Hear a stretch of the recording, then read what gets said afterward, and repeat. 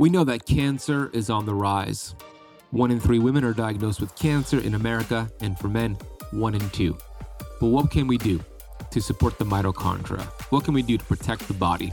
That's what today's episode is all about with Dr. Lori Bouchard.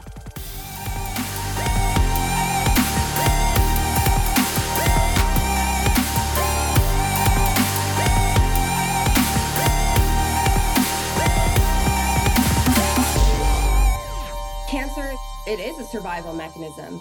So every one of our cells have a slew of mitochondria, right? And those mitochondria are producing energy. And when you think about the way that you're making energy, it's the mitochondria's role to do that. And so you think about all the things that damage our mitochondria. So stress, toxicity, inflammation, the glyphosates, all the things around us that can damage our actual mitochondria.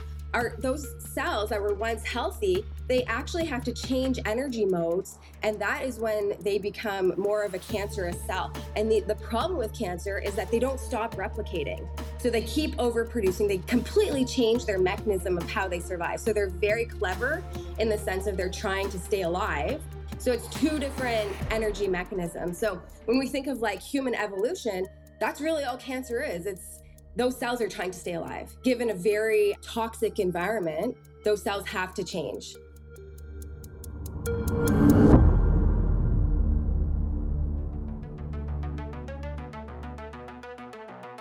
We have access to ancient healing strategies such as ketosis, fasting, and carnivore. And on the Keto Camp podcast, we are determined to deliver the science to you.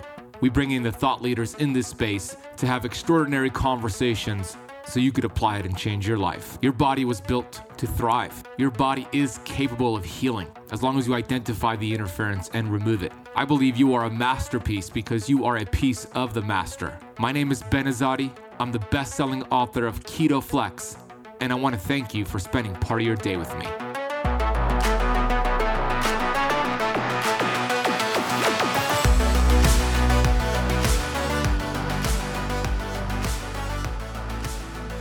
Hey, Keto Camper. Ben Azadi here, the host of the Keto Camp podcast. Thank you, first and foremost, for pressing play today at all the options you chose us, and we're super grateful. Today's episode is a really important one that you're going to want to share with your friends and family. Definitely share with somebody you know who has cancer. I bring on my friend, Dr. Lori Bouchard, and we dive deep into her story, her pain to purpose story, and why she wanted to write books on cancer, research cancer, open up a clinic in Canada about cancer. She's also going to share a recent experience she had traveling to Europe and what they do there, very different at their hospitals versus the hospitals here.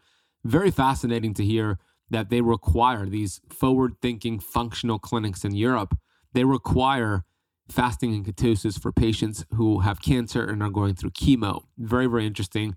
Dr. Lori was actually sick with COVID during the recording, but she did an awesome job either way. And we talk about that. She actually says, and you're going to hear why, it's actually good to be sick once or twice a year. And she's more concerned for somebody who never gets sick. Whoa, what does that mean? You're going to have to wait to see about that. The impact your feelings and attitude have after a cancer diagnosis. It's really the stories we create after a diagnosis that could help us or hurt us. And she said 100% of men over the age of 80 have prostate cancer. Whoa. She shares that cancer is a survival mechanism. She gives the history of cancer, how it impacts the mitochondria and the energy produced by the mitochondria, the role of stress, toxicity, inflammation, glyphosate, and what that does to damage the mitochondria.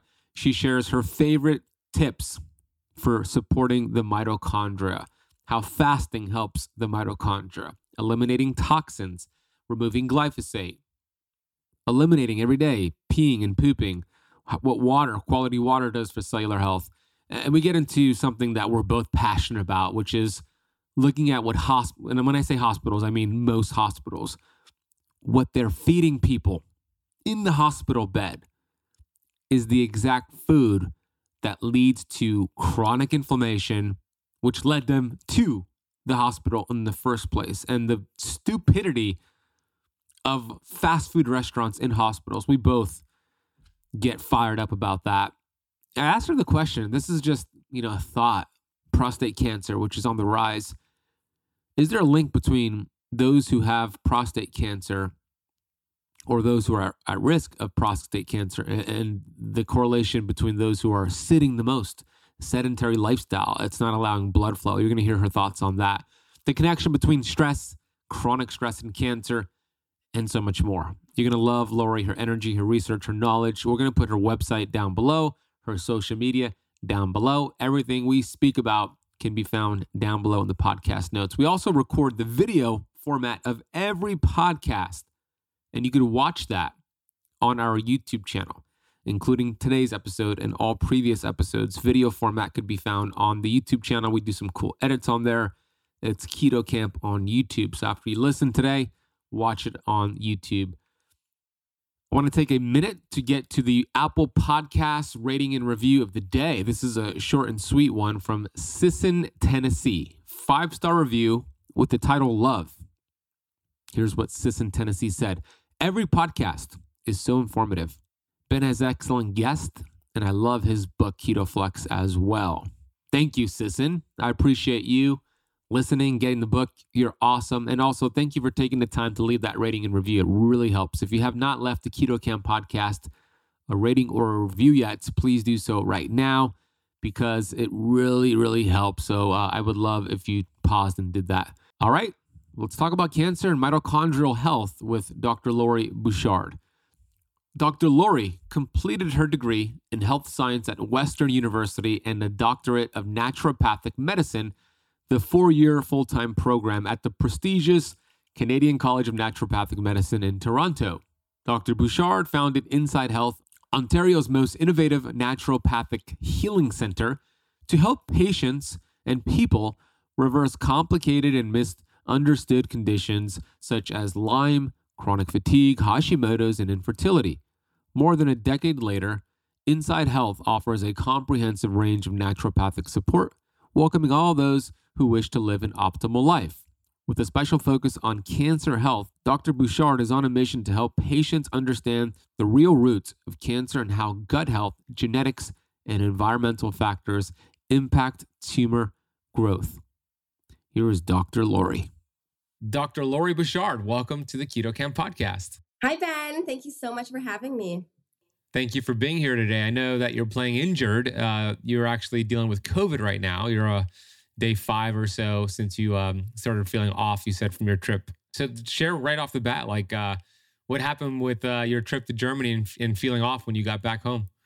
Yeah, so I went to Germany and Switzerland. So I've never been to Switzerland. So I've never experienced chocolate like that before, cheese. Like I just fully indulged in things that I would typically never do. And maybe I'd have a little bit, but never to the extent of what I've done in the past 2 weeks.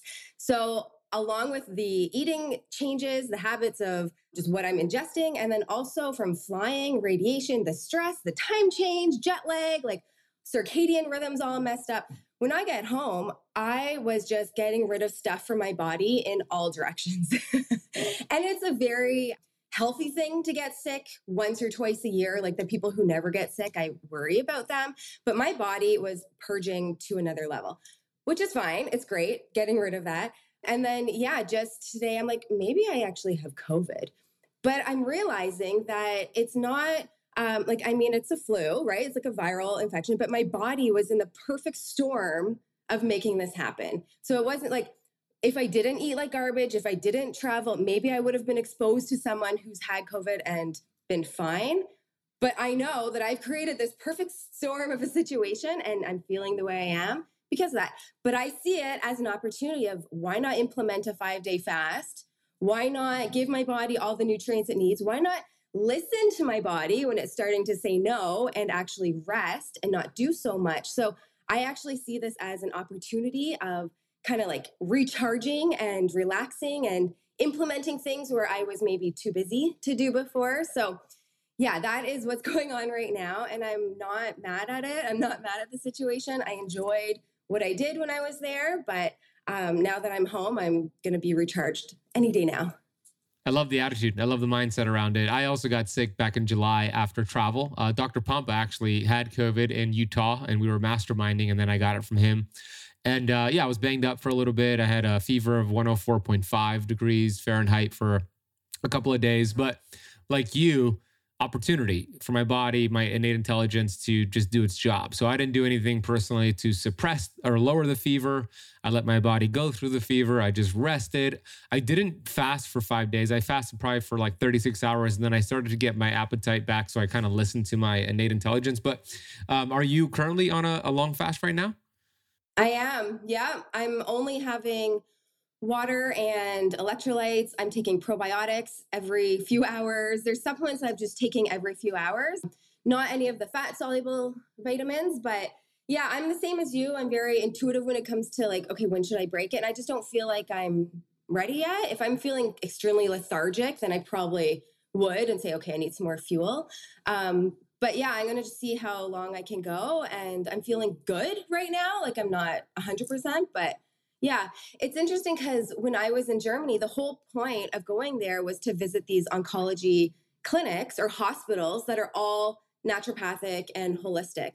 So these huge hospitals who promote fasting, who promote natural healing, they use mistletoe, they use high dose vitamin C, they do all the things that I do in my clinic and in Ontario here, but alongside chemotherapy. So when someone's sick, they're like, of course you have to fast before chemo.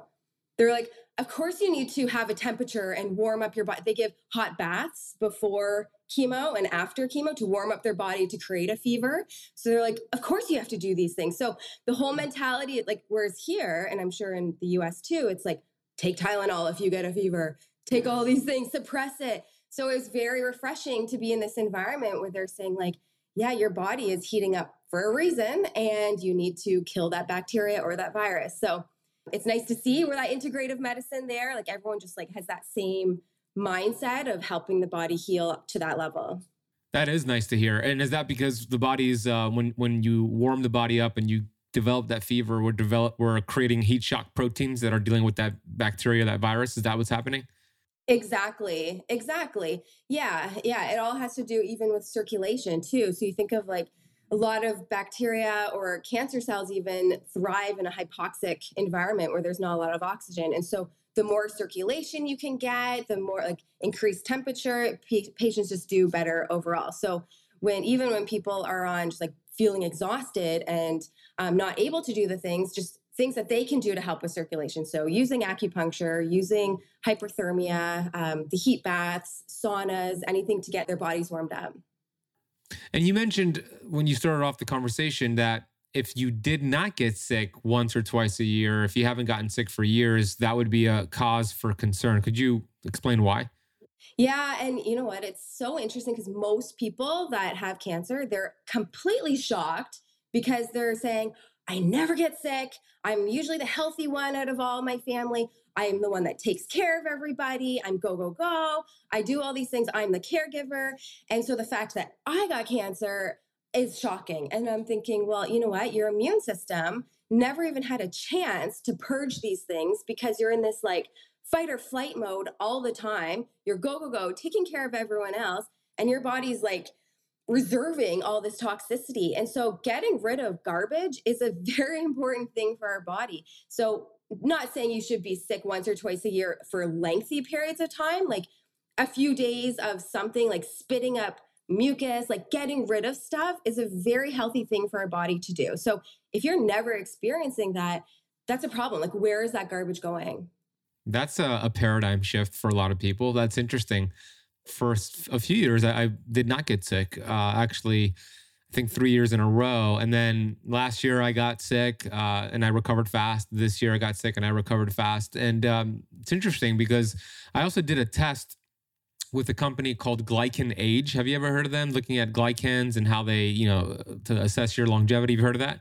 Mm-hmm. Yeah.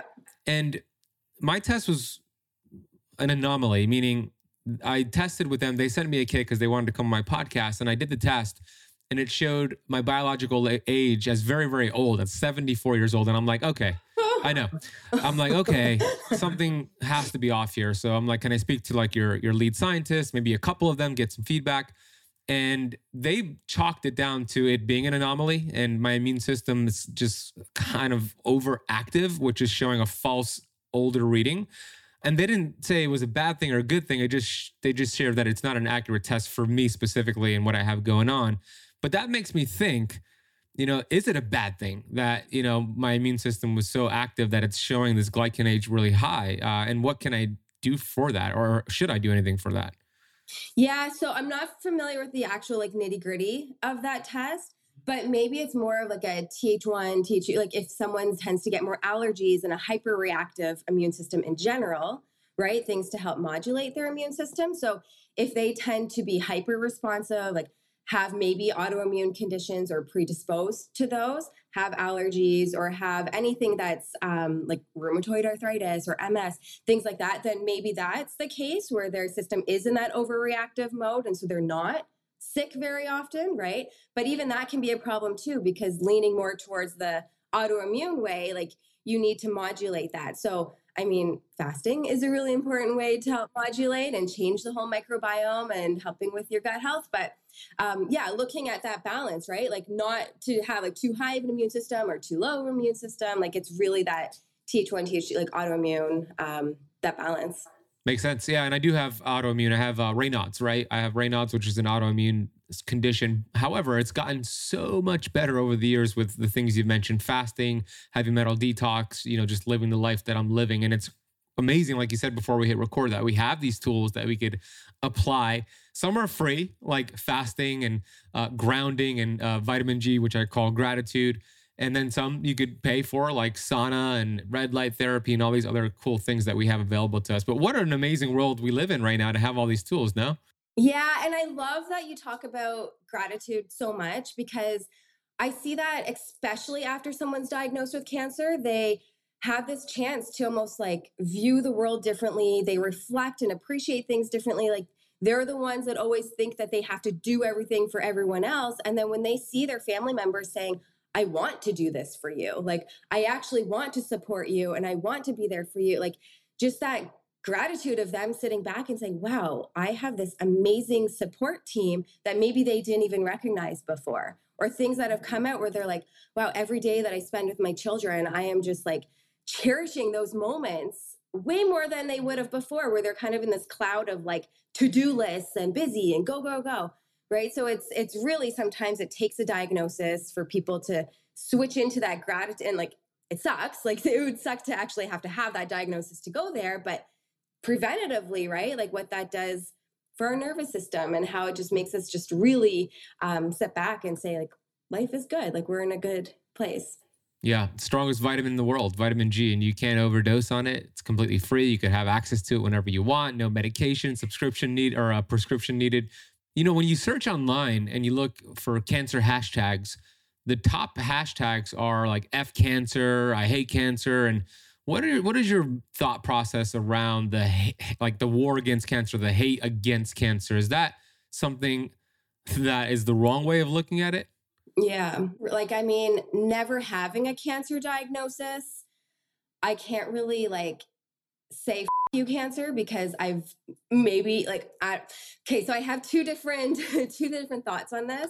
I think that, whenever someone gets hurt, for example, like, so just say your child or like a young child falls and they have this like huge cut on their leg and they see this injury and just say it's like slow to heal. You're not going to run over to the kid and be like, F you, you scar and you wound, like screw you, this happened. You're going to go over to that injury and like give it love. You're going to give it a hug. You're going to like support that child in the way that the body is amazing to heal. So you look at that as like an injury happened, an external threat came in, and we need to support the body and how it's going to heal. So that FU attitude is, I think, in the process of cancering, making things way worse. It's that anger is going to exacerbate this and like the why me mentality and like, why did this happen? But I mean, that's the culture we live in. We're told that it's bad luck,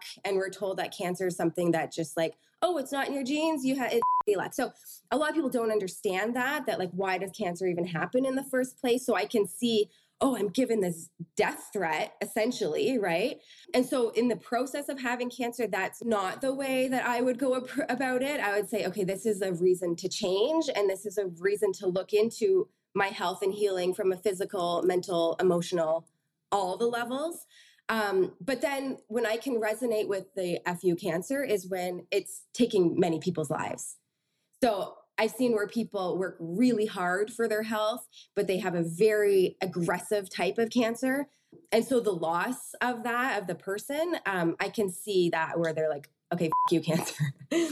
Yeah. So it is a very like, I get it, but really it's so many great things come out of, I mean, it's awful to say that too, but a lot of things come out of that where families become a lot closer. Their last months or years of after having a diagnosis like that, like they've shared things and reached new levels of relationships that maybe they wouldn't have had if they've experienced love to such a deeper level.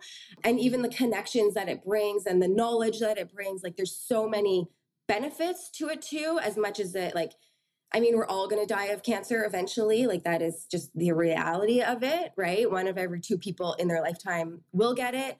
And also they've seen on autopsy reports that men over the age of 80, 100% of them have prostate cancer. So it's like they're not dying because of the prostate cancer, but they had it. And same with thyroid cancer. That's another one that a lot of people die with, not of. So to be angry at something that is not necessarily going to take your life, right? It's something that's part of normal evolution. Like it's just part of how our cells are aging. There's a way that we can stay in remission for a long time and prolong the risk of getting it. But I think all of us are going to be eventually, as sad as that sounds, like it is something that's part of us. That's interesting. 100% of men over the age of 80 have prostate cancer. What about cancer? Yeah. Cancer cells. Yeah. What about 100 years ago? Was it the same thing? Was it the same case? Yeah, so there was a book called Emperor of All Modalities, and where they were actually researching and looking at fossils and looking at like see if cancer was even a thing, even like 100 years ago, 200 years ago. And they didn't have the technology to actually like diagnose it at that time, but cancer was around hundreds of years ago as well. Not likely to the same causes of what, and maybe people were getting it way later in their life. But yeah, in my clinic now, I'm seeing like 20-year-olds have cancer and like babies and young people. So we know this is more generational, like passed on. Whereas maybe like 3 generations back, they didn't get it until their 70s or 80s. And why is the innate intelligence creating cancer cells and the spreading of cancer? Like, what is the number one priority for the human body? And innate intelligence is survival, right? So why are cancer cells growing if the innate intelligence wants to survive? What's the deal? Like, what is the reason behind it? Yeah. Well, cancer, it is a survival mechanism. So every one of our cells have a slew of mitochondria, right? And those mitochondria are producing energy. And when you think about the way that you're making energy, it's the mitochondria's role to do that. And so you think about all the things that damage our mitochondria. So stress, toxicity, inflammation, the glyphosates, all the things around us that can damage our actual mitochondria. Those cells that were once healthy, they actually have to change energy modes. And that is when they become more of a cancerous cell. And the problem with cancer is that they don't stop replicating. So they keep overproducing. They completely change their mechanism of how they survive. So they're very clever in the sense of they're trying to stay alive. So it's 2 different energy mechanisms. So when we think of like human evolution, that's really all cancer is. It's those cells are trying to stay alive. Given a very toxic environment, those cells have to change. I've noticed a lot of people have issues with caffeine, especially caffeine in coffee. Now, don't get me wrong. I love myself a cup of quality coffee, but the truth is I've seen so many of my Keto Camp Academy students have a glucose spike from caffeine, knocking them out of fasting or creating some digestive issues, bloating, and most commonly, jitters and irritability. We know excessive caffeine and caffeine sensitivity can cause adrenal problems, which has a lot of negative effects. It makes you more dependent on the caffeine, and it puts you in this sympathetic fight or flight state. And for a lot of people, that is problematic. Everyday Dose solves the problem of regular coffee while drastically building on its benefits with added supplements. What I love about Everyday Dose, it's low acidity, cold extracted coffee, and a microdose of caffeine blended with collagen protein, functional mushrooms, and nootropics, which will improve your focus, your energy, and your immunity. I just feel different in a really good way when I have Everyday Dose versus regular coffee. And I want you to experience the same. So if you want to check out Everyday Dose, head over to everydaydose.com/Ben and use the coupon code KETOCAMP. You're going to get an extra 5 on-the-go dose travel pack to take with you anywhere you go. I take these travel packs with me, and it is a game changer because when I'm traveling, it's hard to find, first of all, a clean cup of coffee, but almost impossible to find coffee with these functional ingredients. So head over to everydaydose.com/KetoCamp. Use KetoCamp to get your bonus gift or click the link in the podcast notes down below. And how did you even get involved with cancer research? At what point during your life and career did you want to dedicate your research to cancer? So when I was in school, there's no way I would want to come near talking about cancer. It was 4th year of medical school where we had to choose like which area we wanted to go into. And I'm thinking like, I want to do things like gut health and fertility, maybe sports medicine, all the really like exciting, and maybe even like focus on weight loss, all those things that I could even just like relate to more. And cancer was like the last. It was like, no way. If it's like this $1 trillion business and it's not even, there's no cure for it. Like, why would I want to put myself in this depressing, very defeating field is what was my view of cancer. And then when I first, when I graduated, I had a patient who came in a wheelchair. He was told that he has a month to live. He has multiple myeloma. And he says, I am not ready to die. I have a grandchild on its way. I want to meet them in December, but my oncologist said if I do one more round of chemo, I'm going to die. So I was given a month to live. And so here I am thinking like, holy why? Like this patient, first of all, has never talked about diet, has never talked about what they're eating, never talked about like the toxicity that's been bombarded on their system through all these chemo sessions. They're literally just saying, oh, if we do another chemo, you're gonna die. So just go home and basically die. So I was his absolute last resort. So I looked at him not from even like a cancer standpoint. I looked at him as, how can we just keep this man alive to see his grandchildren in December? And so then working with him, he was like, I will do everything you say. He was the best patient ever because he also had that mind power of his purpose, and his will was so strong. Like he was so determined that he's going to prove everyone wrong. And like, he's not going anywhere. So he had all the things. He's getting all the knowledge. He's applying. He had the best support team. And this patient ended up living almost close to a decade longer. So when he started to turn around, like within a few months, he started getting out of his wheelchair, started walking. The next spring, he started golfing. He started doing things where he never thought he could do.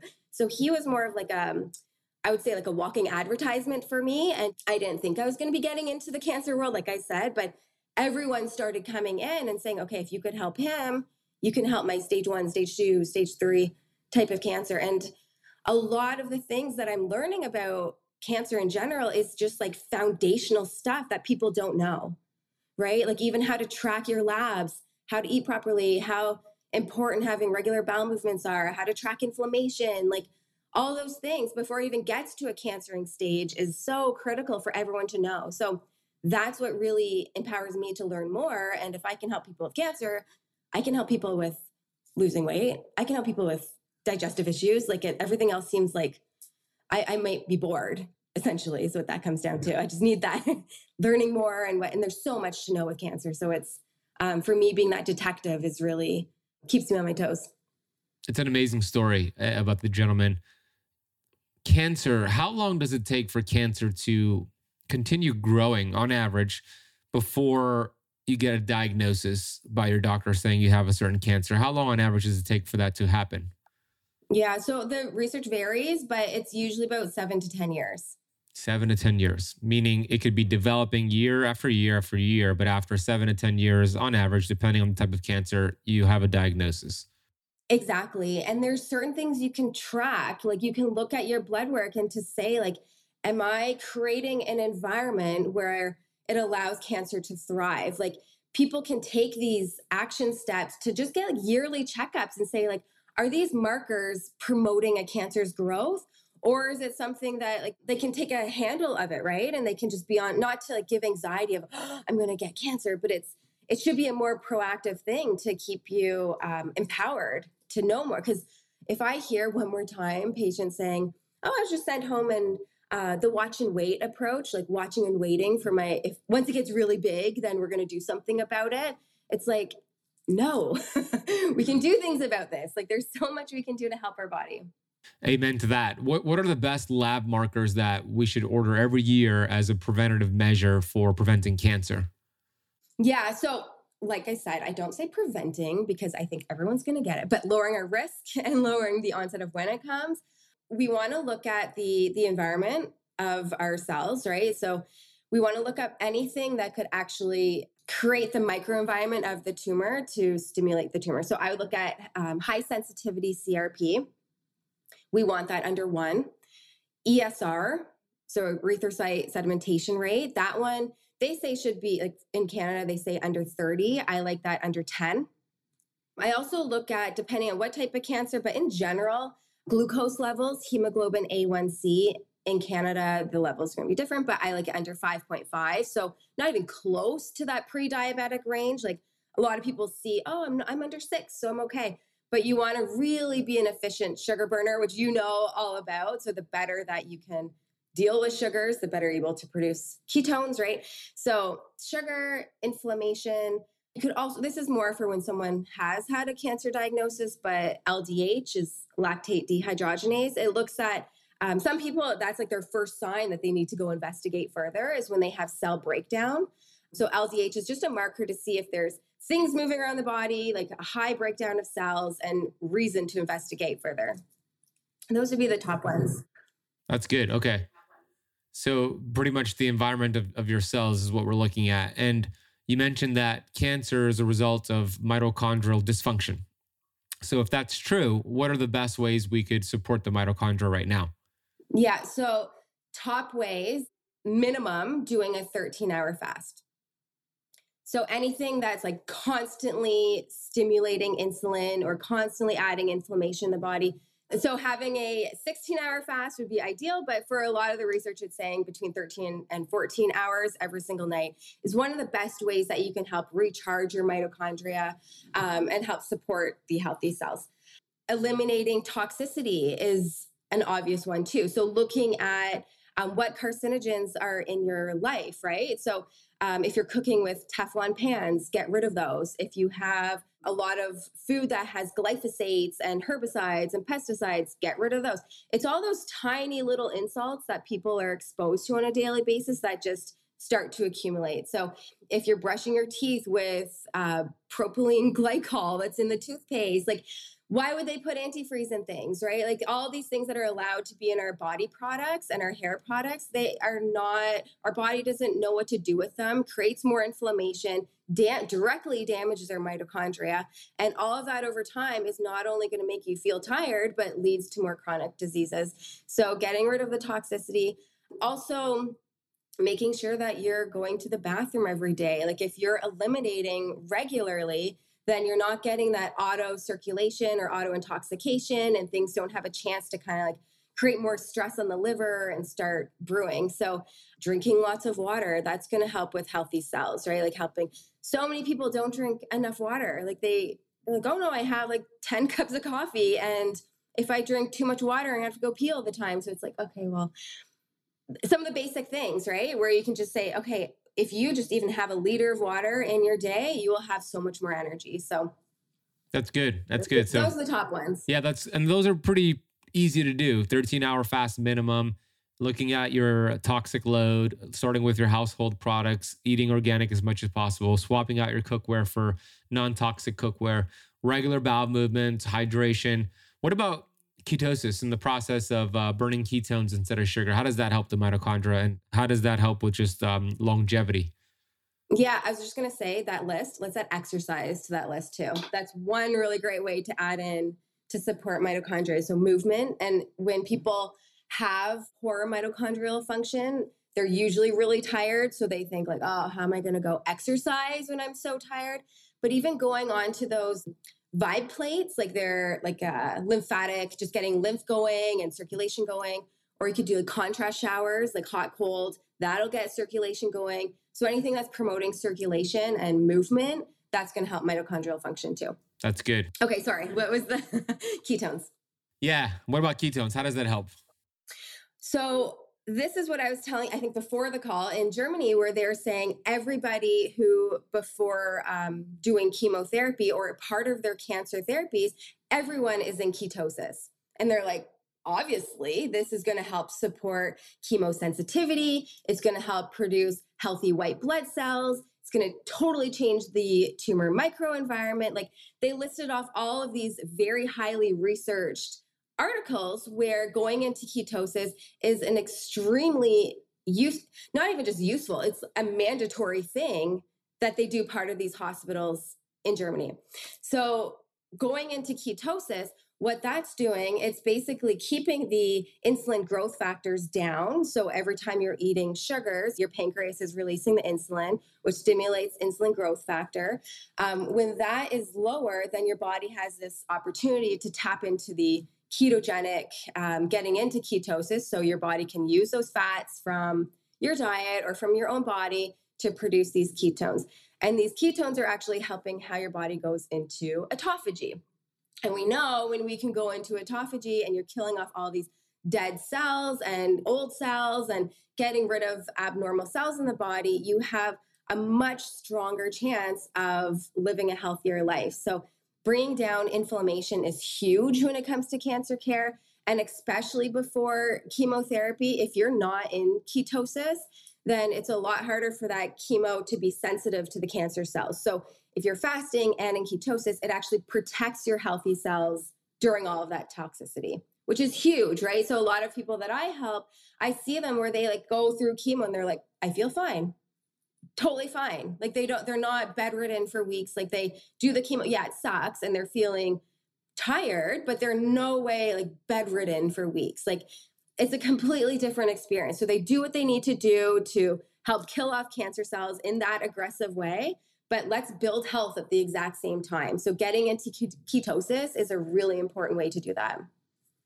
That's awesome about that hospital making that mandatory. I love that. And that's very uncommon, meaning most hospitals don't do that. And I want to get in a little bit into the hospital thing soon, but question on the insulin-like growth factor. So IGF-1, if somebody's getting that on their lab work, how should they view that? Should they view that as the higher it is, the more their body is in this anabolic growth phase, too much mTOR?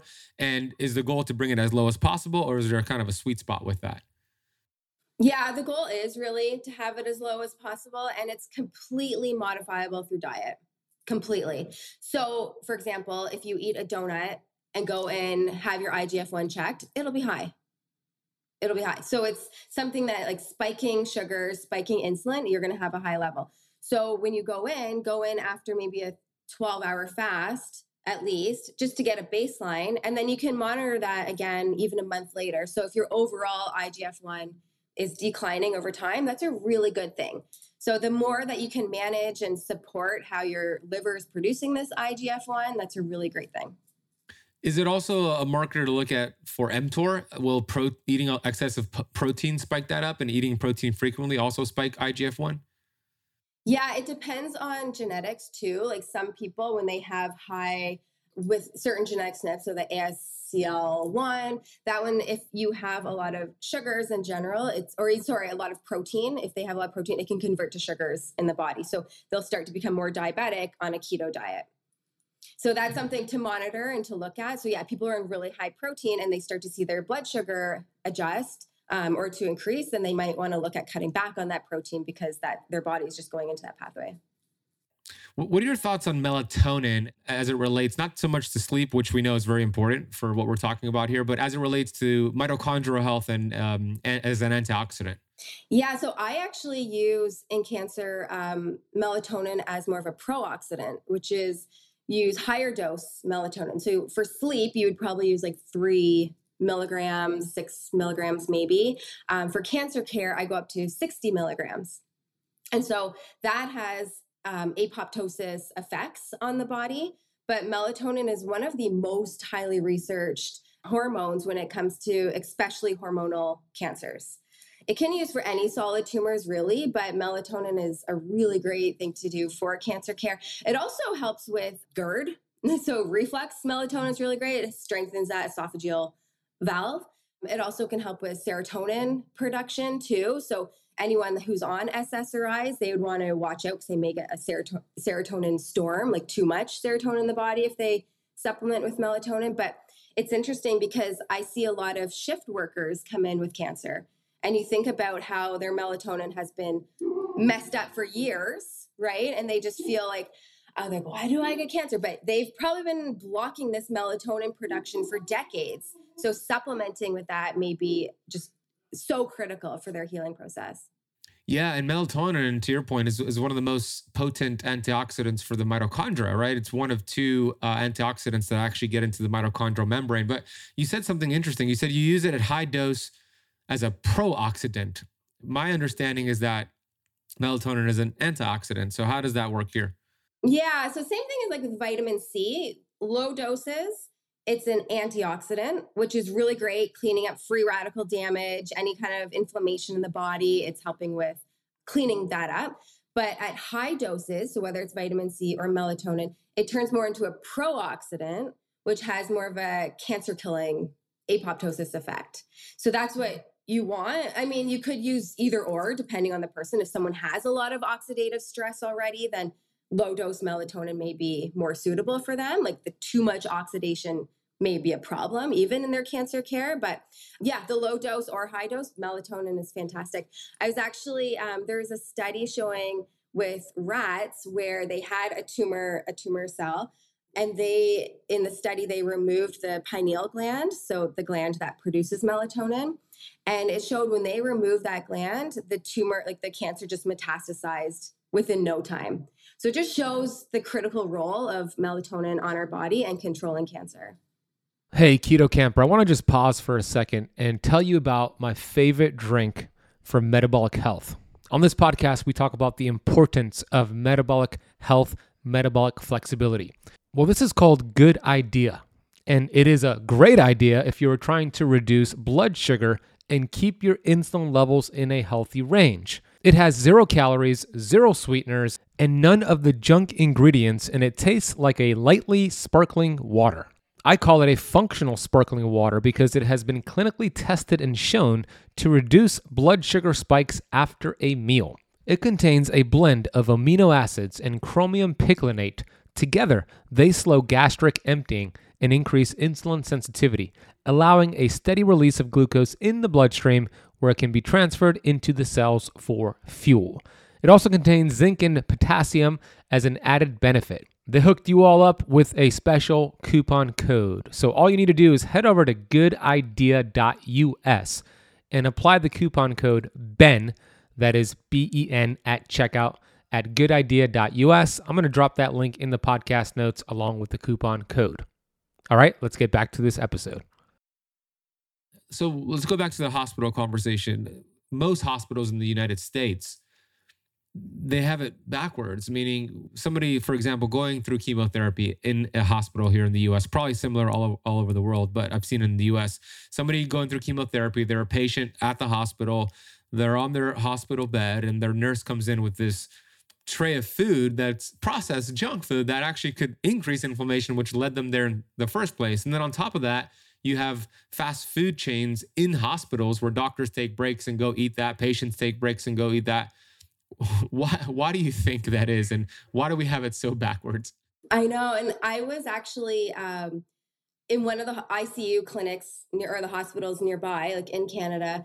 I was looking at what they're putting in these patients' feeding tubes when they're like literally on their last, like they're on their deathbeds or critical care at least. And in these feeding tubes, like their food bag, first ingredient was glucose corn syrup. It was all like sugar. It was all just disgusting, modified. Like there was no food actually in it. It was just fillers and high calorie, because the high calories are what they say is going to keep them alive and functioning. But like you said, we know it's an inflammatory process and it's feeding that inflammation, and it's only going to kill them faster, which is really sad. But so when I was at the hospital in Canada, I was picking all the oncologist's brain. I'm like, what food are they eating? How come, like, what do you think about this? What do you think? There was only one out of the 10 oncologists that I met on that floor, at least, that said, yeah, this is BS. If we want patients to live and get out of this hospital, we need a whole wing of nutrition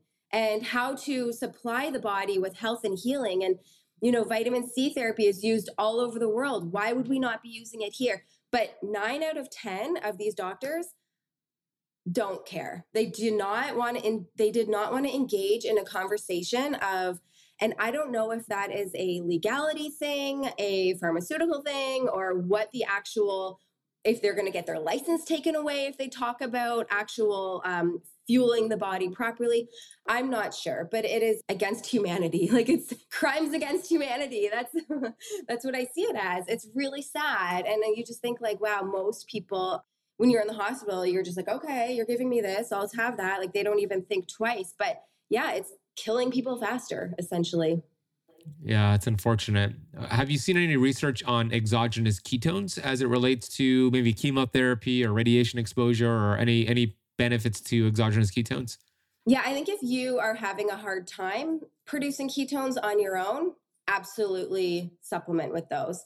If your body is in ketosis, whether it's organically or from taking it, like low blood sugar, and then supplementing with exogenous ketones, that's fantastic. So before patients do hyperthermia or do chemo or do hyperbaric chambers, especially in cancer, you need to be in ketosis. So a lot of patients have a hard time doing that. So they do supplement, and they are in that state, even if they can't do it on their own.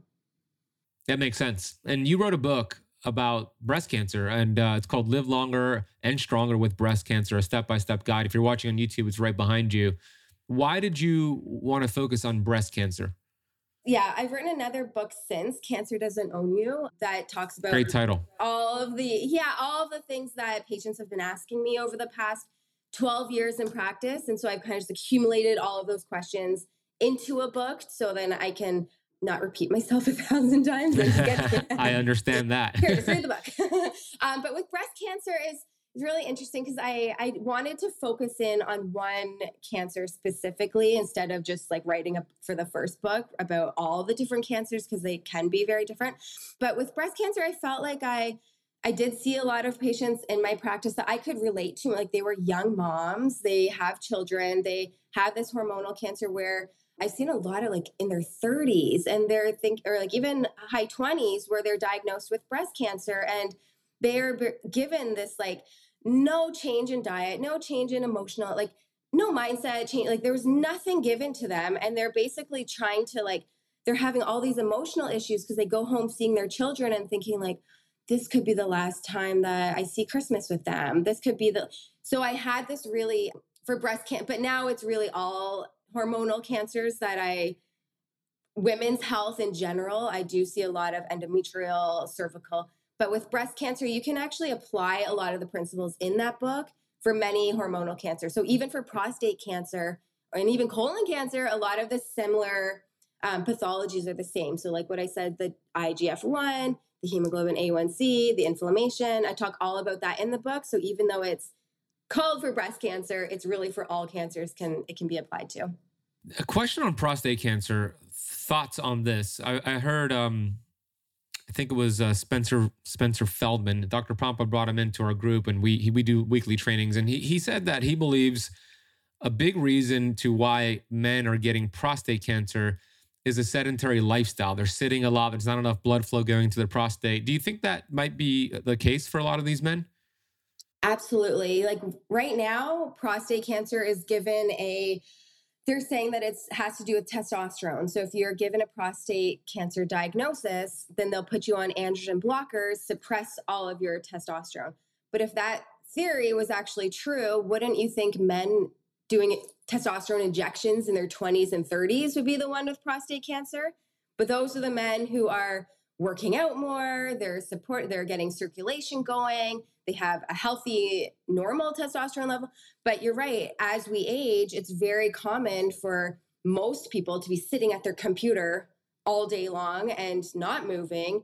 And that's when their testosterone is declining. So they're feeling more depressed, can't put on muscle. They're just feeling more anxious. So all the things that go along with low testosterone. So for men in general, I like to prescribe a hula hoop, get their hips moving and get things moving, because that's a really important thing to get blood flow to that area. In general, most people are way too stagnant. We don't move around enough. So even in my own practice, I have a mini trampoline in my clinic. I have vibration plates, like I stand on those. So every hour I'm getting up and doing something, because I am just like everybody else. I'm always looking up stuff on my computer. I'm always doing things where I am more stagnant, but I break that up, because you're right, circulation and just being too stagnant, like that's definitely a problem. Those are some good tips. I never even thought of the hula hoop thing. So go ahead and get a hula hoop, men and women. It's cheap. Very gentle. Cheap and gentle. Yeah, nice to go, every few hours, take a break. What's like a good protocol for the hula hoops? What's a good way to use that? I mean, if you've never done it before, you'll probably want to just go as long as you can. But you don't even need a hula hoop, like just doing Zumba class, like something that's like getting your hips moving, right? Like dancing, putting on music. Like how often do people just like turn on music and just dance? Like most people are so just like, gotta go to work, gotta do this, got to my to-do list, I have to do all these things. But think of the power of just putting on music and getting movement in, right? Like we should incorporate that into our days. Yeah, absolutely. Absolutely. All right. I'm going to ask you a difficult question here. We know that cancer is a result of many, many things. It's not just one thing. It's a combination of many, many things. I get that. But, or I should say, and if you had to choose one thing that contributes to cancer more than anything else, what would you predict that would be? Well, I've definitely seen where like I go right to my logical brain here of like what I've seen. And I can see two people with the exact same diets, the exact same diagnosis, every measure being the exact same, except the one person has major fear and anxiety, sleepless nights, their cortisol is through the roof because of this trauma that they've just been told that they have with cancer. So I mean, it essentially is a death sentence, what they think, right? So given all things lifestyle and food being the same, absolutely stress, because you think about too how stress and cortisol is going to affect now how you sleep, right? How you repair at night, how you rejuvenate. There's even studies showing with tumor suppressor genes how it blunts that action. So we all have these mechanisms of cleaning up these cells that are trying to become cancerous. With high cortisol, it blunts that. So stress, I would say, as much as I don't want to say stress caused your cancer, it's the accumulation of everything. But the one that's living in this sympathetic nervous state, go, go, go, really anxious about what's next and what's next, I think that's going to be triggering cancer cells more. Interesting. Yeah, I asked Dr. Erin Keneally the same question. Do you know Dr. Keneally from California? Yeah. And of course, she agrees that it's a multitude of things, but she said if she had to choose one, similar to your answer, she said, trapped emotions, right? Which is similar to stress and fear. So isn't that interesting? And the good thing about that answer is that we could actually, it's very easy to take control over that. It's like a decision that you make. It doesn't require all this like money and equipment to take care of stress. Yeah. And even I was going to say about the trapped emotions and traumas, you think of people with PTSD, right? And then to be given a cancer diagnosis, it almost like reignites past traumas that they maybe haven't dealt with. So that's where a lot of this past healing and looking into these emotions that have been blocked for all these times, it's a way for your body to work out things that you've maybe suppressed for so long or let go of. Let's get a little sciencey as we land the plane here. What role does the membrane of the cell play here with cancer progression, right? That lipid bilayer that's protective, kind of like the bodyguard. What role does that play, and how do we support that? Yeah, so all lipid bilayers, obviously by the name, is all the healthy fats, right? And so if you are not feeding your body enough healthy fats, how on earth can all those cells communicate properly, right? And not just any fat, the ones that are low in or have no toxicity, because a lot of people think like just having deep fried something or whatever, that's a source of fat.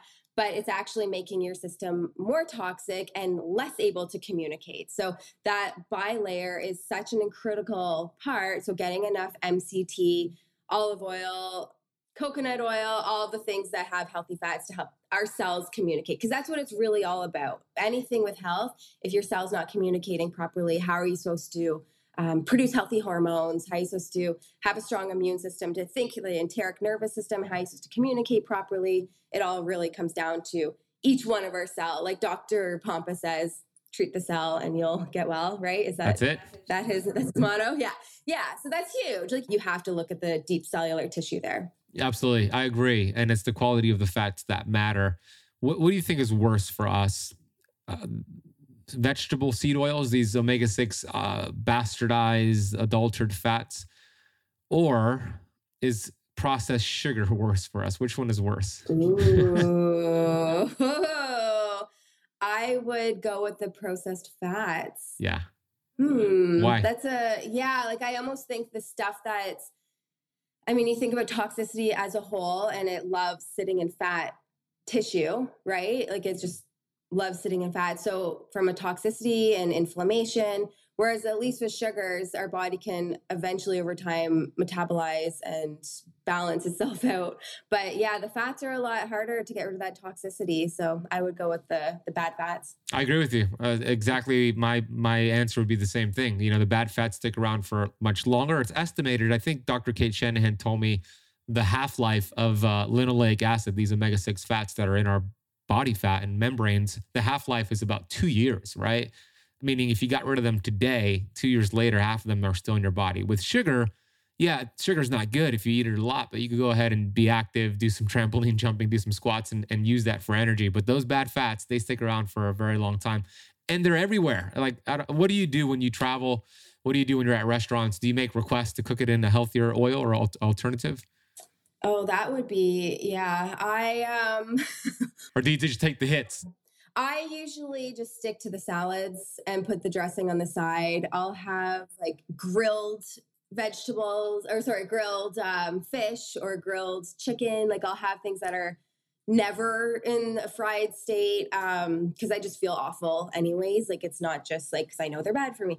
The other thing I learned too is deep fried French fries. So the potato, once it's in a deep fried situation there, it has aldehydes, which are, like you said, with the fats, it takes years to get rid of these toxins. And so, yeah, the way that it's cooked is so important. And I stick to very basic foods, even when I go out, because it's more about the experience of who I'm with and the environment of what I'm with versus feeling, oh, it's a treat for me. And I can go out and I can have just the most not disgusting. It probably tastes delicious, but you just know afterwards, you're like, oh, why did I do that? So I really try to stick to even the basics while I'm out. Yeah, that's good. That's a good call. Where do you see our health as it relates to cancer going in the next 10 years? You mentioned earlier that it's inevitable. We're all going to get cancer. We all have cancer cells right now, but 1 in 3 women are diagnosed with cancer within their lifetime, 1 in 2 for men in the US. But where do you see this? Do you see this getting better in 10 years? Do you see it staying the same, getting worse? Where do you see the projection going? I believe from when I first started practice, like I said, 12 years ago, the questions patients were asking were nowhere near the knowledge that people have now. I'm very excited about the patients being very much more informed and they can actually ask better questions. They know that the system is wrong. They know that they have to heal their body and protect their system throughout conventional care. So even if our pharmaceutical model is taking over and they're not giving many options, I believe people are getting smarter and really want to help themselves. So as a whole, it would be great if we had these integrative clinics like in Europe. However, I'm not holding my breath for it. I still think it's amazing that we have a lot of information out there and people can take charge of their health, even if the big pharma and big industries are not integrating the way we would love it to be. Well said. Absolutely. Final question for you, Lori, is vitamin G, gratitude. We mentioned it earlier. What are you grateful for today? I love that. I am completely grateful for my 3 young girls. I have a 4, 6, and 8-year-old. And as crazy as life gets, when I was away from them for 2 weeks, I came back with a totally different, like, just such a gratitude for how sweet and young and amazing that they are. So yeah, my 3 little girls, definitely.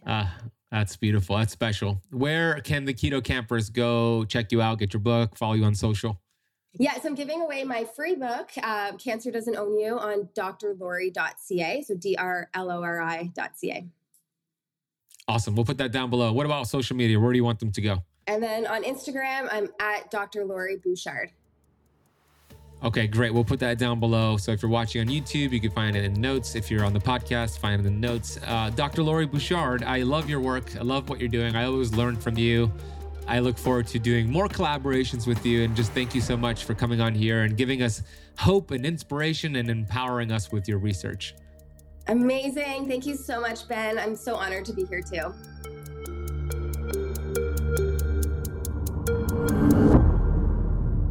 Hey, Keto Camper. Good job to you listening to the full episode. You are committed. I love that. And I really hope you got a lot of value from Dr. Lori Bouchard. Her website is drlori.ca. So that's drlori.ca. Her Instagram is at Dr. Lori Bouchard. She has a YouTube, and we'll put all that down below. And you can find her books down below as well. If you're in that area of Canada, go to her clinic too. Let her know you listened to the Keto Camp podcast and you heard her amazing episode. Please share this with somebody you know. Somebody you know, maybe who has cancer, somebody who's really worried about cancer, or just somebody who wants to learn about health. Copy and paste the link, or even share the YouTube interview with them. That could be found over at youtube.com/KetoCamp, whatever you think is best. And please consider leaving the show a rating and review on whatever platform you're listening from. Get your daily dose of vitamin G today and every day, which is gratitude. I'm grateful for you. I'm grateful you listened to this point of the interview because we're wrapping up, and I love your commitment. Thank you. Have an amazing day. I'll see you on the next episode.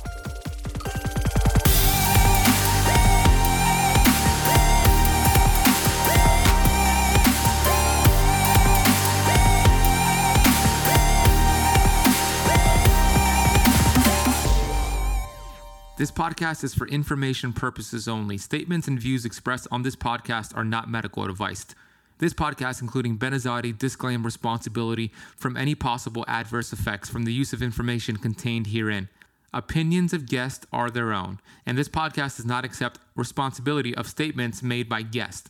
This podcast does not make any representations or warranties about guest qualifications or credibility. Individuals on this podcast may have a direct or non-direct interest in products or services referred to herein. If you think you have a medical problem, consult a licensed physician.